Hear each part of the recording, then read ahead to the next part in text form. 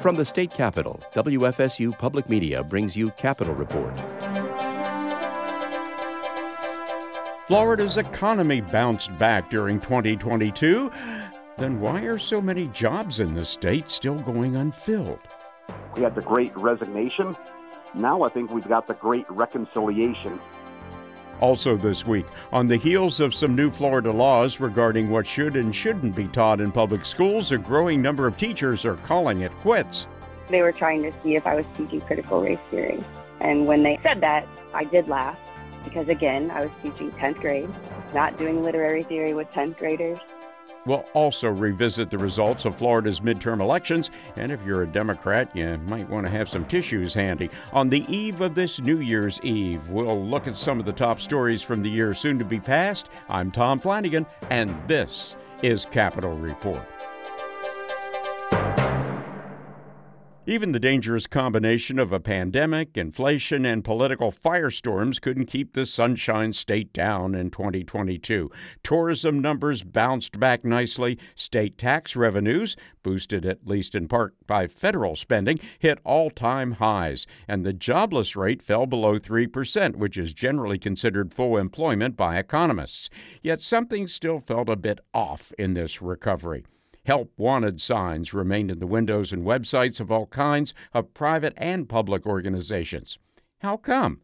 Gina Jordan examined the situation in this report. All businesses, all industries in our state are growing. They're competing for qualified talent, and they're having to find ways to compete. And that, in some cases, includes raising wages. It includes finding other ways to incentivize their employees. Adrienne Johnston says the market is looking much like it did prior to the pandemic in terms of jobless numbers. She's the chief economist at the Florida Department of Economic Opportunity, which released the report. It shows many people are leaving their jobs, confident they'll find work somewhere else. So, for example, we saw that professional and business services continues month over month to add more jobs.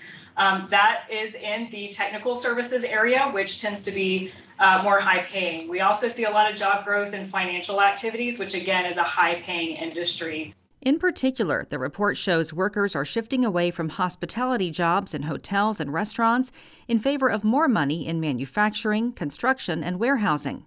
As businesses are growing and adding jobs that need to be filled, a lot of people are still out of the workforce by choice. Some are creating their own work. There's a lot of leverage. You don't even really need to have the background that you used to have. You don't need a college education for some of these jobs. You don't need experience in the particular industry. They're willing to train you. Professor Wayne Hochwarter in the Florida State University College of Business says shortages can be found everywhere, from fast food restaurants to doctor's offices. And short-staffed companies are adding responsibilities for the workers they do have. He calls it the bucket of misery. Frankly, right now, the world, irrespective of jobs, is taking a lot out of us. I think the mentality is, okay, after this crisis, which one's the next one? Okay, we had COVID, yuck. Now we got inflation, yuck. Now we're in the middle of a war situation, yuck. Now we're in a political campaign, yuck. A series of stimulus checks and higher unemployment payouts during the pandemic gave families a boost. But Hochwarter says widespread job vacancies are about more than money. We had the Great Resignation. Now I think we've got the Great Reconciliation, which is, okay, let me take a pause here because the government gave me some money to pause. What do I really want to do with my life? What do I really want to get out of it? And how much do I want to commit to work? Aside from incentives like higher pay and more paid time off, Hochwarter says bosses need to get better at handling their employees' work-life balance. What options do we have for child care? What options do we have for maybe mental health days? Companies are going to have to get more engaged in the non-work aspects of life. And if that doesn't lure employees back to those companies, Hochwarter says there will be consequences. Their desperation is getting them to head in different directions. And one direction is we can't count on people anymore, so we're going to automate everything. You'll be forced to order either online or through our kiosk. We're going to go the technology route rather than the people route because the people route is very unpredictable. While workers are feeling confident, the National Federation of Independent Businesses says business owners are less optimistic. Many don't have enough employees, and now they're having to raise their prices due to inflation. I'm Gina Jordan. Education remains a very big deal in Florida, and the state's present Governor Ron DeSantis has moved the education needle even further. His priorities, as adopted by the legislature, include prohibitions against certain kinds of subject matter being included in not just the formal public school curricula, but even informal classroom discussion. On the heels of this year's lawmaking session in which those restrictions became law, Sarah Mueller found a growing number of the state's classroom teachers were considering new career fields as a consequence. Megan Grant taught English at Wakulla High School until the end of 2021. She says she left after being placed on leave while the district investigated her for allegedly teaching critical race theory. A white male student said one of Grant's assignments made him feel uncomfortable. Basically, they were trying to see if I was teaching critical race theory. And when they said that, I did laugh because, again, I was teaching 10th grade. Not doing literary theory with 10th graders, just trying to teach them tone and mood. This is a poem that I've taught several times. The poem that got Grant in trouble was On the Subway, which discusses white privilege. The State Board of Education banned the teaching of critical race theory in June 2021. CRT, as it's called, is an academic framework that examines how institutions perpetuate racism. It's usually taught in graduate programs, but it's become a catch-all for some who believe any discussion of race and racism is divisive. Grant says school officials questioned her about content related to race and gender. It seemed like those were the trigger words. They asked me, like, what is this about? Okay, well, we read this poem that's about racial profiling. We read this poem about a girl who's growing up. But because it was a girl, like about gender, apparently that was a trigger. Grant says while the school district did not find she was teaching CRT, she was no longer allowed to create her own lesson plans. She now teaches in the Leon County School District. Wakulla school officials did not respond to requests for comment. Grant's experience in Wakulla came before a new law banning teaching race and gender-related topics that could make a group of people feel guilt or shame for actions committed in the past by other members of that group. Another new law recently in effect bans talk of sexual orientation and gender identity in primary grades. It also requires parents to be told of their children's requests to use different pronouns. Well, there's no doubt that a lot of what's happening right now, again, is based on confusion and chaos. And second of all, is having a chilling effect on what is discussed and taught in schools. That's Andrew Spar, president of the Florida Education Association. It's the state's largest teachers union. The parental rights law, coupled with the anti-CRT law, and the lack of guidance from the Florida Department of Education, has each of Florida's school districts making up their own policies. Several Florida school boards are being sued for changing their LGBTQ guidelines and removing similar material from their libraries and classrooms in response. Leon County School District Superintendent Rocky Hanna says teachers are worried they could be sued for saying the wrong thing. It's now scared our teachers. They don't know what can they say, what can't they say. If I make a child feel bad, are they going to sue me? Am I protected if they sue me? I don't make a lot of money, they're coming after my family. So we already have a teacher shortage. We have a teacher shortage crisis. This is only going to exacerbate that situation. Spar says the pressure on teachers is driving up vacancies across the state. There are more than 9,000 empty teaching and support positions for the upcoming school year.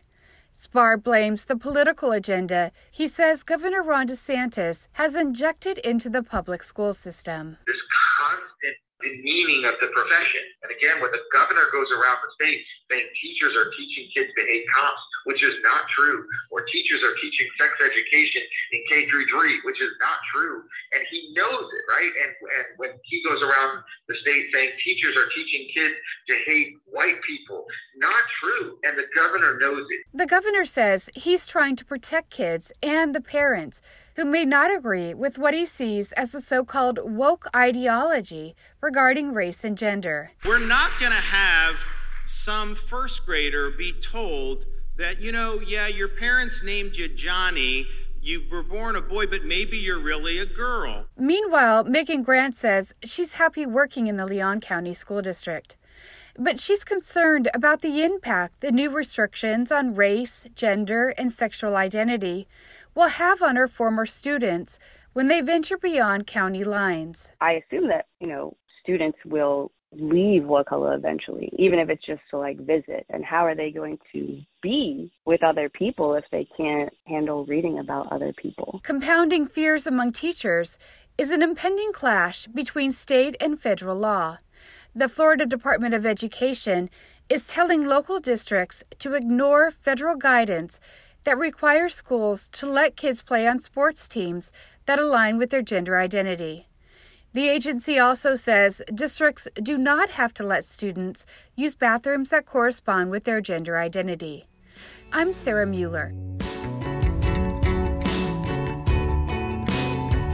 Coming up on our end-of-year Capitol Report, while Democrats nationwide managed to avoid a bloodbath in this year's midterm elections, the same did not hold true in Florida. You see a massive turnout disparity, and that is the biggest driver. And that's not being driven by the economy. And where does all the crazy stuff we see on the internet come from? Sometimes it comes from us. He said it's interesting, maybe it is interesting. He said it's true, maybe it is true. And I think we all underestimate how many people we influence.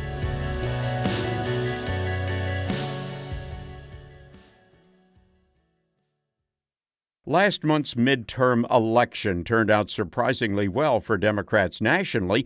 Even with Republican gains, the party didn't lose as badly as many had expected. But in Florida, the blue team took a drubbing, losing every statewide race and so many state House and Senate seats that Republicans will have a legislative supermajority, meaning the party has enough votes to pass whatever laws and budget proposals it wants. Lynn Hatter reports the losses aren't new to Florida Democrats, who've been out of power for more than 2 decades, but this year's losses are especially devastating. Democrats were already bracing for losses going into Tuesday. Former Democratic State Representative Dick Batchelor says what surprised him was the scale of those defeats, especially the difference in the gubernatorial race, where Governor Ron DeSantis beat Democratic Congressman Charlie Crist by 19 points. Yeah, he won for election 4 years ago at 34,000 votes. This time he won at 1.5 million votes, and certainly has a lot of money less than his war chest for whatever his future ambitions might want to be. DeSantis' future ambition is speculated to include a presidential bid. The writing was clear to Democrats less than 2 hours after the polls closed, with fellow Democratic consultant Kevin Cate tweeting out that at this point, a no-party-affiliated candidate would have a better shot at being elected governor than a Democrat. He also noted the party needs to reset or, quote, go extinct. For John Osmond, the longest-serving Democratic National Committee member in state history, this is likely the year Democrats do go extinct in Florida in terms of political influence. Florida is not a swing state. It is a red state. It might be not a pink. It's more red than that, but it's not a blazing fire engine red state. We got a lot of work to do if we want to make it more competitive. Democrats were out-campaigned, out-fundraised, out-spent, and out-messaged, says Democratic State Senator Chevron Jones of Miami. Jones is now one of the few members of his party remaining in the chamber. But I think we walked into a mess around and find out situation. Democrats have been resetting for the better part of the last decade. This time around, the losses are compounded due to newly redrawn legislative and congressional seats, which heavily favored Republicans, a process directly influenced by Governor DeSantis. But for Jones, Democrats have a big messaging issue, especially among their base, Black and Hispanic voters. He says the party has taken these voters for granted for way too long, and lackluster turnout among Black voters, coupled with Hispanics moving toward Republicans, is an ongoing problem. How do you go to a community and ask for their vote and support when they don't even have a job, when they can't even pay their rent, where they are probably living or sleeping on the couch in a relative's house? Or Say individuals have all of that, but they have not heard from us all year. But all of a sudden, we parachute ourselves into these communities and say, we've been here for you. No, you haven't. For Matt Isbell, a Democratically aligned data consultant, Black turnout is a major concern that impacted several races from North Florida to South Florida, where even Democrats who had the numbers to win, like now former State Senator Loran Osley, ended up losing to Republicans.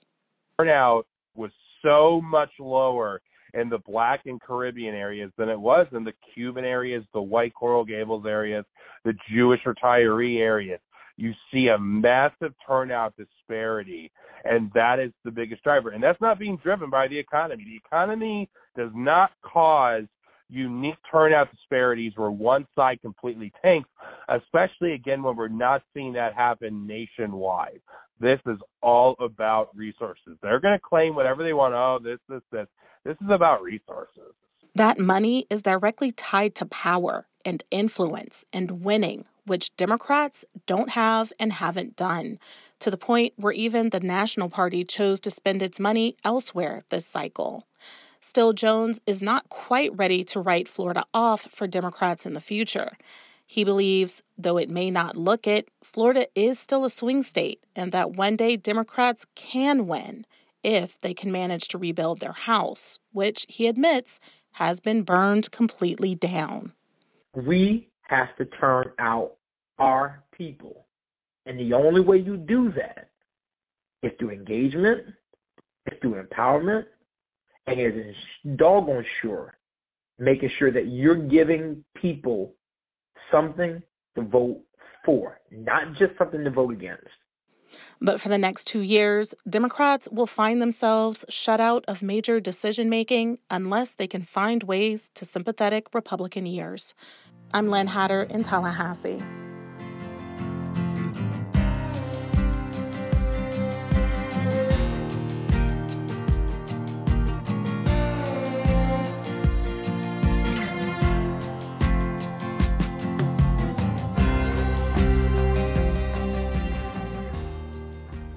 The voter turnout problem was particularly acute amongst voters of color, particularly African Americans. Some are even saying this is part of a trend. As Margie Menzel reports, one group is admitting failure and forging ahead.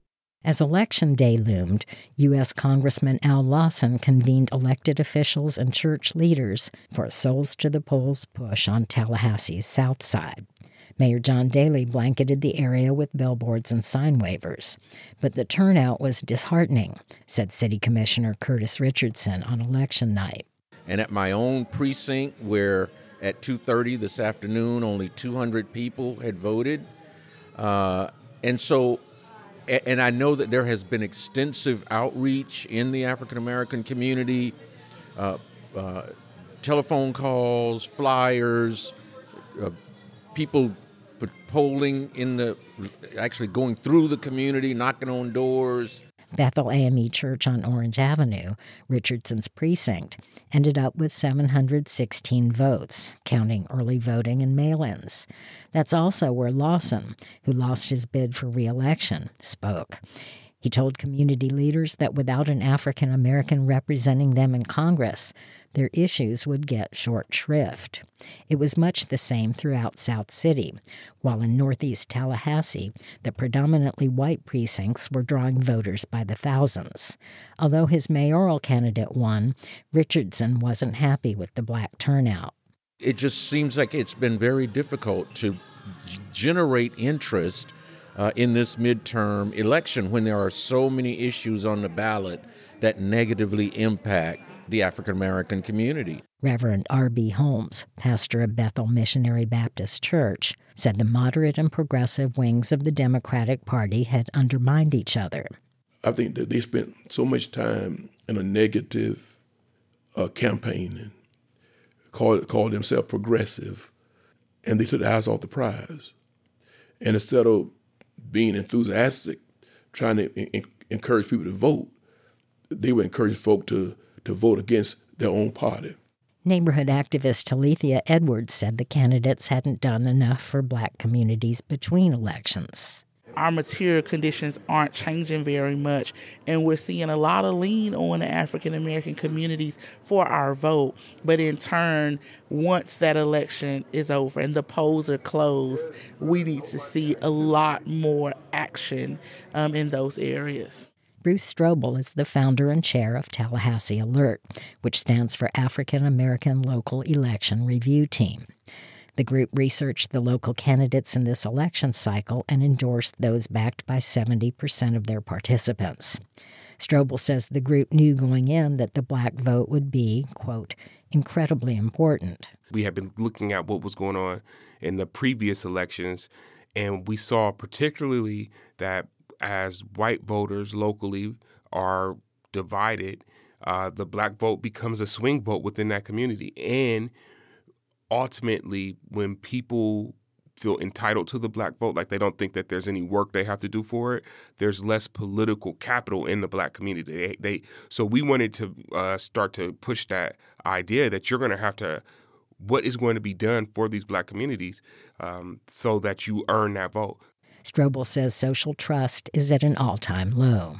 People just don't have much faith in political collective efficacy, in the political system itself. They don't believe that anyone elected is going to do anything. I went out tirelessly talking to young people, talking to students, like, what is it going to take to get you out here to vote? And they're like, the system is corrupt and there's nothing that we could do. And I understand them, but I still feel we can't put down the vote. Although Leon County's active Democratic voters outnumber Republicans roughly 2-1, the GOP turnout was 69%, while the Democrats managed 58%. You see, the Republican turnout was significantly higher, right? But we're going to see declines in our turnout, or that's what I'm projecting based off how it looks, as this trend continues. In the last midterm election, in 2018, former Tallahassee Mayor Andrew Gillum, an African-American known for his speaking skills, was the Democratic gubernatorial nominee. The turnout at FAMU that year was just over 1,800. But in many South City precincts, the vote totals weren't much different from this year.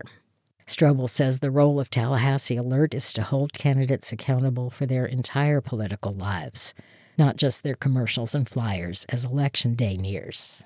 As we look at just being better organized and more politically mature, these are things we want to guard ourselves against. And we have to put more critical thinking into our voting process. We're not just voting because someone has shown up right now during election time and said, look, I'm here for you. I'm doing these things for you. We want to track your entire record and keep that before the community. Strobel says those who feel disenfranchised cannot give up, that it takes education and understanding to navigate the political system. For now, he says, the black vote has enough power to be sought after, but not enough to be earned. He intends to change that. I'm Margie Menzel.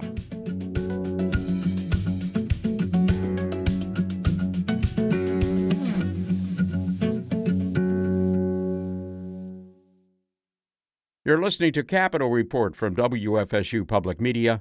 I'm Tom Flanagan. Finally this year, the rise of the Internet has made the knowledge of the world readily available to pretty much everyone. But those knowledge seekers also need to be aware of how they're searching for information. Here's Al Tompkins, a senior broadcast and online faculty member for the Poynter Institute for Media Studies, a nonprofit journalism and research organization based in St. Petersburg, Florida. What exactly are you Googling? If, for example, you Google coronavirus facts, you're going to get factual links. So you're going to get links to the CDC and the World Health Organization and Johns Hopkins and things like that. But if you Google coronavirus truth, you're going to get a very different return because it's going to assume you want to know about conspiracy theories and other things that may not be factual or statistical, but instead theoretical. Have you ever noticed how if you look online for information about a specific product, say a new washing machine, that suddenly you're seeing a tidal wave of pop-up ads for washing machines? Tompkins says that's just the way the Internet and social media platforms work. All of these services are trying to figure out what is it that this person wants. And mostly they're not in sort of the equating business to figure out, what's the best answer. They're not trying to give you the best answer. They're trying to give you what you ask for, and they're trying to pair you up with your past history. Which is how online searches for additional information automatically narrow the sources of that information more and more. So if a person has been looking at sites that promote unproven alternative treatments for COVID-19, pretty soon that's about all they're seeing, to the exclusion of facts about therapies with greater acceptance and documented effectiveness. And Tompkins says that misinformation quickly spreads like, you guessed it, a virus. If you believe that something is real and true and you pass it on, it's a signal to people who know you and respect you and like you. They'll go, well, I mean, he said it's interesting. Maybe it is interesting. He said it's true. Maybe it is true. And I think we all underestimate how many people we influence. And we have to be more responsible for what we say online, just as we are in person. It's one of those great mysteries to me, how we act differently when we're driving in our car than we do in person. And the same thing happens online. Of course, when many people encounter opposing views from friends, relations, or even complete strangers online, the urge is to convince them of their folly, which can devolve into nasty cyber wars. Tompkins feels that's generally a waste of time. I find that people who never change their minds are the least secure. The reason they won't change their minds is because that's a threat to them, that they have to actually change their minds.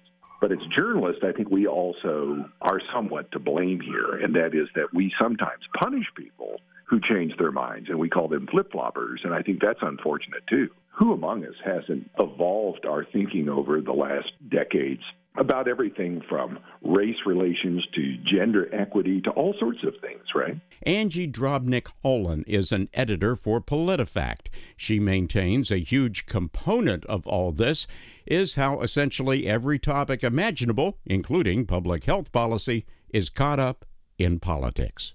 We certainly saw that during President Donald Trump's administration. And although the current administration of President Joe Biden is trying to depoliticize it, I think they're only having mixed success. That, she asserts, is also amplifying and intensifying some pre-existing attitudes. There was this element on the internet even before COVID that was anti-vaccine. And so we've seen that group grow and spread messaging. And as we already heard from Al Tompkins, false news travels fast. All of this has led to a significant part of the U.S. population refusing to be vaccinated, wear masks, or take other precautions that in previous times might be considered reasonable. But Holland also insists there are ways the misinformation bubble can be popped. There's anecdotal evidence that when people know other people who get serious cases of COVID and they're either hospitalized or sadly die, that the people who know those people, that kind of direct experience changes minds. Holland takes an optimistic long view. Generations will change, circumstances will change. Sometimes an outer enemy is really good at unifying a culture. I don't know what that would be, but certainly history shows that. So you just never know. Things seem really partisan and polarized and intense right now, but nothing lasts forever. As the saying goes, hope springs eternal.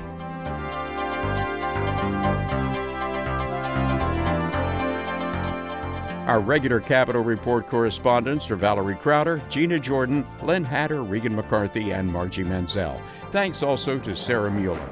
Technical assistance for Capitol Report comes from Taylor Cox, and I'm Tom Flanagan. Happy New Year! And join us again throughout 2023 for more reports from this state capitol.